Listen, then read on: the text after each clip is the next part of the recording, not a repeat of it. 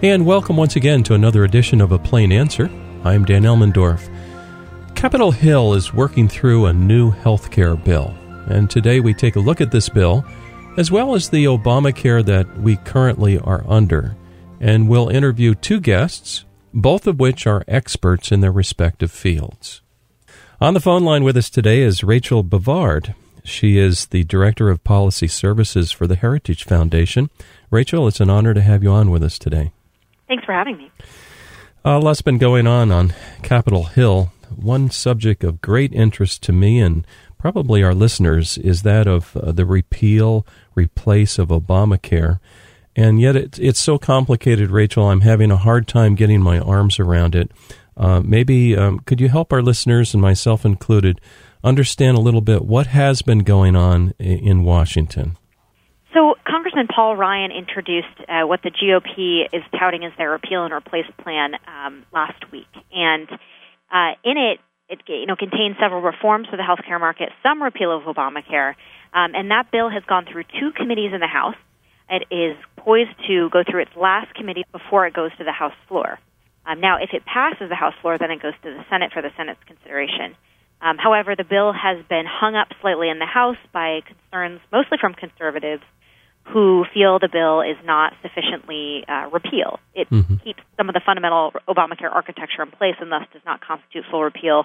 And they'd like to see the bill go further in that direction, but also to include some different reforms to the healthcare market. So TBD if it's going to pass the House, but it's definitely on track for full consideration on the floor, probably early next week. Okay, so I don't get a really good feeling about this Paul Ryan bill. What are the weak spots in it?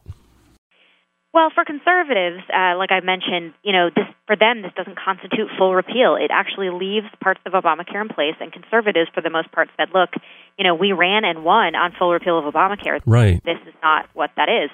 But further than that, I think it also does not contain, some good market reform policies that Republicans have touted. Now, to be fair to Paul Ryan, he said, look, we're going to try to get to those a little bit later. But I think there's a lot of Republicans and conservatives that are skeptical if we can even get to later, right, if we can't pass, a full repeal effort. Now, isn't there a process that has to be, well, there's always a process in Washington, but eventually we want to get to tax reform, 2018 budget, but we kind of have to do first things first. Can you describe that? Yeah, Republicans have really sort of set their entire agenda up to follow Obamacare repeal, and that was, one, by design, but also just sort of as a function of how the process works. They have to pass Obamacare repeal first because they've built it into something called a budget reconciliation measure. Mm-hmm. And until they get that bill passed, they literally cannot move on to, like what you mentioned, tax reform, any of these infrastructure priorities or anything like that, because all of that is based on this reconciliation package passing. Yeah. So they're really sort of hamstrung until they are able to move forward one way or the other. So if you had to guess today, what's your best guess, will this Ryan-type bill pass? Well, as of today, it does not have the votes to pass. And more than that, even if it did pass the House, it certainly doesn't have the votes in the Senate. It's an entirely different ballgame in the Senate. So I think you're going to have to see some major changes to the bill for that to happen. Mm-hmm. Ironically enough, President Trump has been a little bit more open to negotiating with conservatives than the House leadership has. Mm-hmm. So we'll see, what direction that takes them in. But I would expect to see some pretty big changes to the bill if it's going to pass. Yeah. I have a concern. We're talking with Rachel Bovard of the Heritage Foundation. I have a concern that the old analogy of the camel getting his nose under the tent and then the whole thing collapsing. Right. With Obamacare, some people have gotten used to whatever benefit flowed from that, and they may have a genuine fear of either touching it or repealing it or tweaking it. Can you speak to that segment? Maybe some of them are seniors, and they're just worried to death that you're going to take away my health care. Can you address that? Yeah, I think Republicans, and they may not have done the best messaging on this, but I think they want to offer people better care at more accessible and affordable means. I don't think they're interested in they're not interested in going back to the marketplace before Obamacare is passed, because I don't think anyone thinks that was a great marketplace either. They really do want to make key market reforms that will allow, seniors to access cheaper care, that will allow individuals to be incentivized to purchase care without having a government mandate to do it. Mm-hmm. And these are sort of reflective of the free market reforms that they've been pushing for a long time, purchasing across state lines, allowing associated health plans to group up together and purchase plans, more HSA utilization as a pre-tax benefit, and also just, changing how healthcare is treated in the tax code would make a big difference. So, I think people always have a legitimate fear of change. Yeah. And I think it's particularly true when it comes to healthcare, but I think it's generally acknowledged in the Republican conference that a transition period will be necessary, mm-hmm. and that there's a desire to do better than Obamacare. I mean, Obamacare, we're in a situation where, for families, premiums have gone up 140%. 1.7 million people lost their health care under Obamacare last year. I mean, it's an unsustainable course we're on.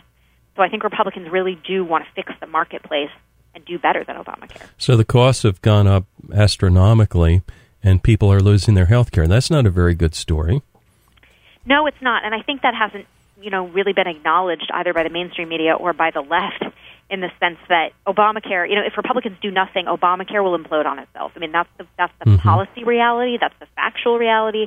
So, it's incumbent upon Republicans as the majority party in the country to sort of step up and manage this issue. So again, the nose of the camel is kind of under the tent. So probably they're feeling like, oh, we can't do perfection. Like, to me, perfection would be repeal this thing, be done with it. And I mean, didn't they have some kind of a repeal effort back in 2015 that passed both houses? Yes, and that's a very, very good point. And I think conservatives have really pointed to that in this debate over the Ryan bill. They said, look, we did better than this with repeal. We did better in 2015, and that bill passed the House and passed the Senate with the votes of most Republicans that are serving in Congress right now. Yeah. So why we can't go back and take that bill up is sort of an unknown question. A lot of conservatives are scratching their head about that. Yeah. What about Rand Paul? Didn't he have some kind of a plan, and how does that compare to this Ryan plan? Yeah, so he does have a repeal and a replace plan, and actually at this point in time, he's saying, and he's joining a course of several other conservative senators that are all saying, look, let's go back to the 2015 bill that we passed, pass it again, and then we have this replace plan that should be considered. Yeah. Repeal first, and then once repeal is done, then we can start rebuilding the marketplace. Mm-hmm. Before Obamacare was passed, we all recall someone telling us, well, just pass it and then you can understand it later, which is insanity. But wasn't there health care already there? I mean, how did it really improve the lot for people? So this is an interesting question because there's been all this discussion of how Obamacare covered, all these additional people. And in reality, Obamacare itself only covered about 10 million extra people on the exchanges. Only about 10 million people received coverage. If you recall, for the original CBO score of Obamacare, CBO said by 2016, 20 million people will be getting coverage on the Obamacare exchanges. Well, obviously they were only off by about 10 million people. What people are referring to when they talk about coverage was actually through Medicaid. And that's obviously an existing government health care program run at the state level, which was initially put in place to help disabled people, the elderly, single pregnant mothers. That program was expanded to cover these additional people, but the program wasn't designed for that, and it's not good care. No. So, I would argue that, for people who are saying Obamacare, covered all these people, well, it did, but it didn't give them the kind of quality care that people should expect. No. That the free market can provide. So, I would say, again, Republicans want to do better and want to offer better coverage than what Obamacare offers. Yeah.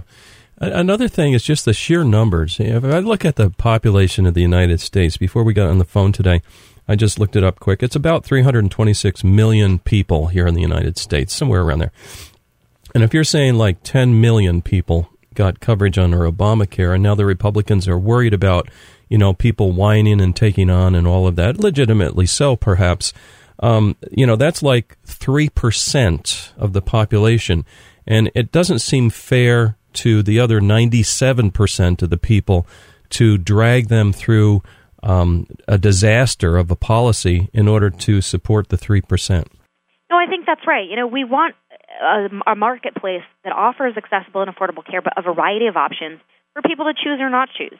Obamacare essentially made the decision for the majority of the country and said, you're going to have these two options, and you're going to have to pay this much, and by the way, you have to buy it. Yeah. I think Republicans want to take a separate approach, and one that values, the variety of plans that are offered in the marketplace, make significant reforms to lower the cost for people, but also, preserves people's choice to purchase care, what kind of care they want to purchase, or if they want to purchase it at all. Yeah, I know that we never get perfection, especially in this world, and sometimes, quite often, there's got to be compromise. With this Ryan plan, if it keeps going, does that allow purchasing across state lines? So the Ryan plan does not address that. I think that's one of the things that Paul Ryan has said he wants to address in stage 3. Okay. But again, I think it's, there's a concern that we're not even going to get to that point. So I think, Republicans have acknowledged that, repeal might happen in a separate vehicle than some other replace. That's just the way, the legislative process works. But we need to repeal first and then address some of those issues. We can't, half repeal, half repair, half replace. We need to do these things in full measure. I just feel terrible, really, that healthcare has been taken over by government. The other day I had to go into the emergency room, and it was diverticulitis, so I'm in there in the middle of the night. I'm in terrible pain. And I really appreciate it. It was wonderful care, great people. But when I looked at the bill afterwards that got charged to my insurance, and I realized, okay, I was in there a couple hours. It was IV, and they did a scan and gave me some pills. All right, so what they billed insurance was like $5,500 for that little 2-hour stint. And I'm thinking, something's broken here. Have you been hearing stories like that where the costs of care is just astronomical? Yeah, and I think that was the case before Obamacare, during Obamacare, and now. And I think this is not a simple solution. And, I think Obamacare was complicated in its own right, but it failed to address some of the key cost drivers of healthcare. Right. And the other day I was talking with a doctor, and he did express some frustration that the amount of paperwork and all this stuff. Sometimes few of the doctors just offer of, hey, show up here. I'm going to charge you cash. $60 for a visit, and that's it. We're done. And everybody benefits from that. That's right, and I think it's naive to assume that just by throwing subsidies at people you can address the cost of healthcare. It's going to take significant reforms to the marketplace, and that's what Republicans have been talking about. And I think that's what they want to do. It's just a matter of if they have the political will to do it. Yeah. One last question. I know you're tight on time, but one last question: if you had your druthers and you were to propose a solution for the mess on the ground right now, what is the Rachel Bovard solution? Well, I think we have to repeal Obamacare first. Obamacare is a proven policy failure. The law has not done what it says it was going to do. I think we need to get it out first. And then I think we need to start the process of rebuilding, and I think politically that's a strategic way to do it as well, because, right now, as long as Obamacare is still in place, the Democrats are going to defend it to the death. I think you repeal it, and then you try to work with Democrats to say, look, the law is gone now. We need to fix the marketplace in a bipartisan consensus manner. Let's start talking reform.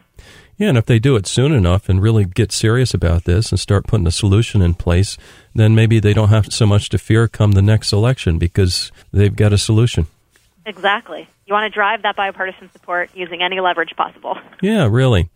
Well, thank you so much for joining us today, Rachel Bovard, Director of Policy Services for the Heritage Foundation. We really appreciate it. Thanks so much for having me. Our next guest will take a look at healthcare from an economic and data analysis perspective. Joining us now is Drew Goncharowski. He's with the Heritage Center, and he's a policy analyst in the Center for Data Analysis. Drew, it's an honor to have you on with us today.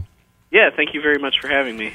Early in the program, we were talking with Rachel Bovard, and she gave us some insights into the Paul Ryan healthcare bill and also highlighted a few of the problems with the current Obamacare. You're an expert in working with data and databases, economic analysis, all that stuff. Now, there was just a Congressional Budget Office score, I guess you call it, that came out on the what we're calling the Paul Ryan bill or the American Health Care Act that's addressing this whole milieu. And I'm wondering if you can start by explaining what that was all about. Right. So the Congressional Budget Office is effectively the scorekeeper for Congress, and they more or less, on anything that's going to become law, within reason, they'll provide a score. So they'll say, how much the cost will be and how much the benefits they expect the law to bring. And so they did one of these analysis on the American Health Care Act. And it's already apparent that it has created some issues for the Republicans. I mean, the CBO found or is projecting that by 2026 you're going to have enrollment hits or enrollment losses of about 24 million. But it's not all bad news, even taking the CBO score at face value as it's projecting that we get, almost $340 billion in savings to the U.S. budget. And premiums will come down, they're projecting, by about 10%. Okay, so when you say the American Health Care Act, that's the so-called Paul Ryan bill? Yeah, so the Ryan Care or whatever sort of name you want to call it at this point, but it's the piece of legislation coming out of the House currently. Yeah, I didn't ask you this before, but I'm wondering. We've had this Obamacare now for some time. If you were to distill, what on earth is Obamacare? What has it forced us to do during this time period? How would you describe it? So Obamacare does two large things in particular.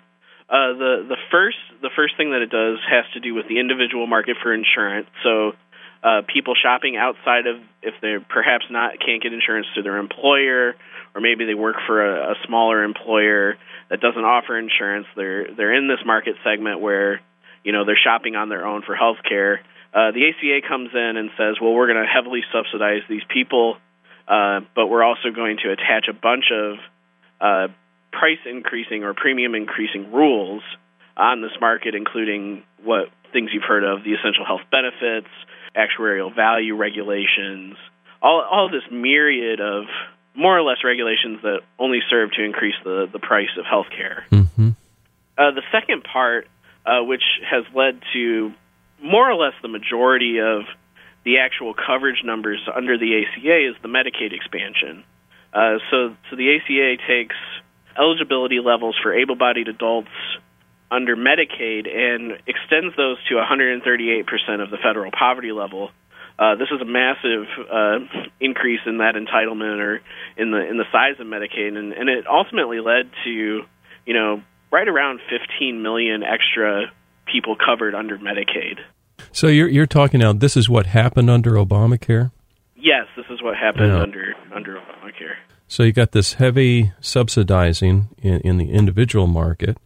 You got a severe Medicaid expansion.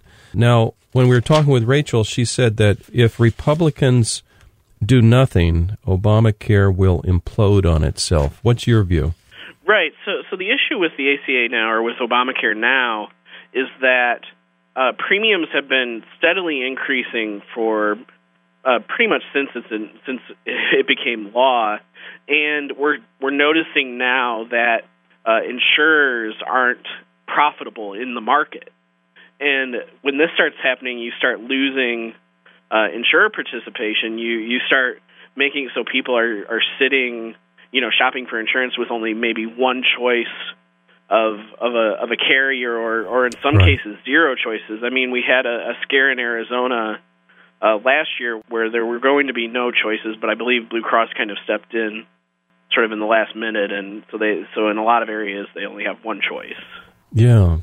I think she also was mentioning that there was only about 10 million extra people were covered via the exchanges, and yet this big expansion of Medicaid. Now, that's different than being covered by the exchanges? Yes. So the exchanges are for people that aren't eligible for Medicaid up to, it can be for anyone, but the actual subsidies extend to people that are up to 400% of the federal poverty level. Mm-hmm. So I take it it's not a good thing to expand Medicaid, and also the quality of health care under Medicaid is not that good from what I'm hearing. Right. So a good portion of the academic research on the benefits from Medicaid, and there isn't a whole lot. But what we really do know is that there are sort of marginal health benefits, but it does really sort of act like catastrophic coverage when it boils down to it. Right. And this is talking about, you know, a coverage that per person for the expansion population costs over $6,000 a year. And this is, you know, that is for something that doesn't really provide any real benefit other than, you know, sort of unexpected income shock protection. Sure. You would expect it to not be nearly that expensive. Yeah. Let me ask you this. I was just checking the median age in America, and that's, in other words, in terms of age distribution, half the population is older, half the population is younger, and that number is somewhere around 37.8, I believe, or thereabouts. But let's say you're a younger person. Maybe you're in your 20s or whatever. Has Obamacare been a wonderful blessing to you? No, not particularly. For the younger population, the ACA has actually increased premiums and costs for them more than any of the other segments of the population. Okay.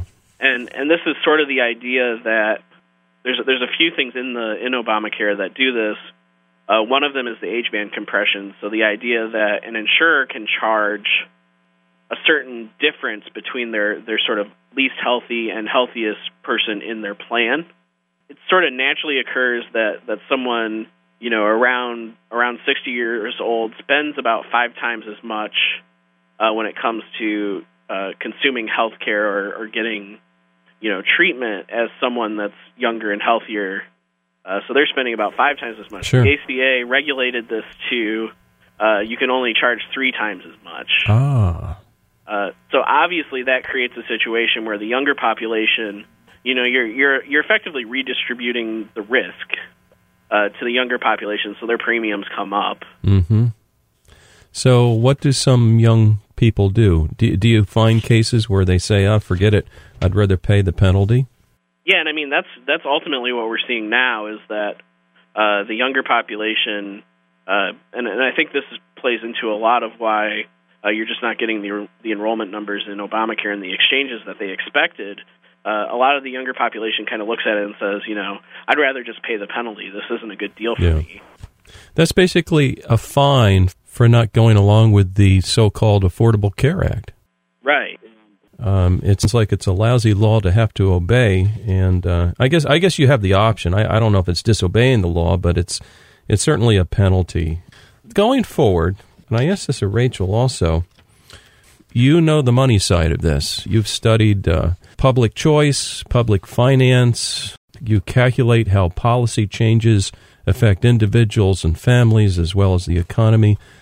If you were in Congress right now and you had a say, what would you be advocating for?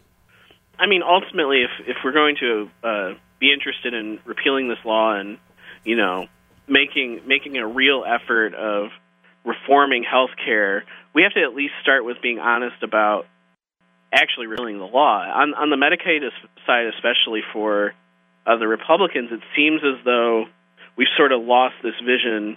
The bill currently in the House sort of puts a stay on Medicaid expansion. It stays in effect for the next 3 years, and then they expect it to sort of, you know, the expansion is slowly repealed through the idea of attrition, so people falling off of the rolls over time. But we don't really ever get this, you know, true, you know, we're getting rid of the expansion, you know, we're bringing Medicaid back to a program that's truly for the most needy and vulnerable. So that would be the first step for me, at least, would be to, you know, actually address the Medicaid expansion in a meaningful way. Yeah. And I think that this plan does do some good. You know, the per capita cap is a big deal. I mean, it's one of the first times that the Medicaid program as a whole would be on some sort of budget. Whether or not they would actually stick to it in the future is to be seen. But I mean, on the whole, that's actually one of the better portions of the piece of legislation. Mm-hmm. On the sort of health credit side, I would try to be a little more reasonable or think about, you know, the sort of populations you're affecting if you're actually going to do a health credit, just because it seems like this house plan really hurts, your older, less healthy population in lieu of, helping or sort of providing more benefit for your younger, wealthier population. Mm-hmm. If people would like to read more and maybe look at some of your studies, are there any references that they could go to and look up? Right. So they can look up on heritage.org. If you search for my name, Drew Gonczarowski, it shows up there. I think you can just Google me as well. Those are probably the easiest ways to see what I've written. Yeah.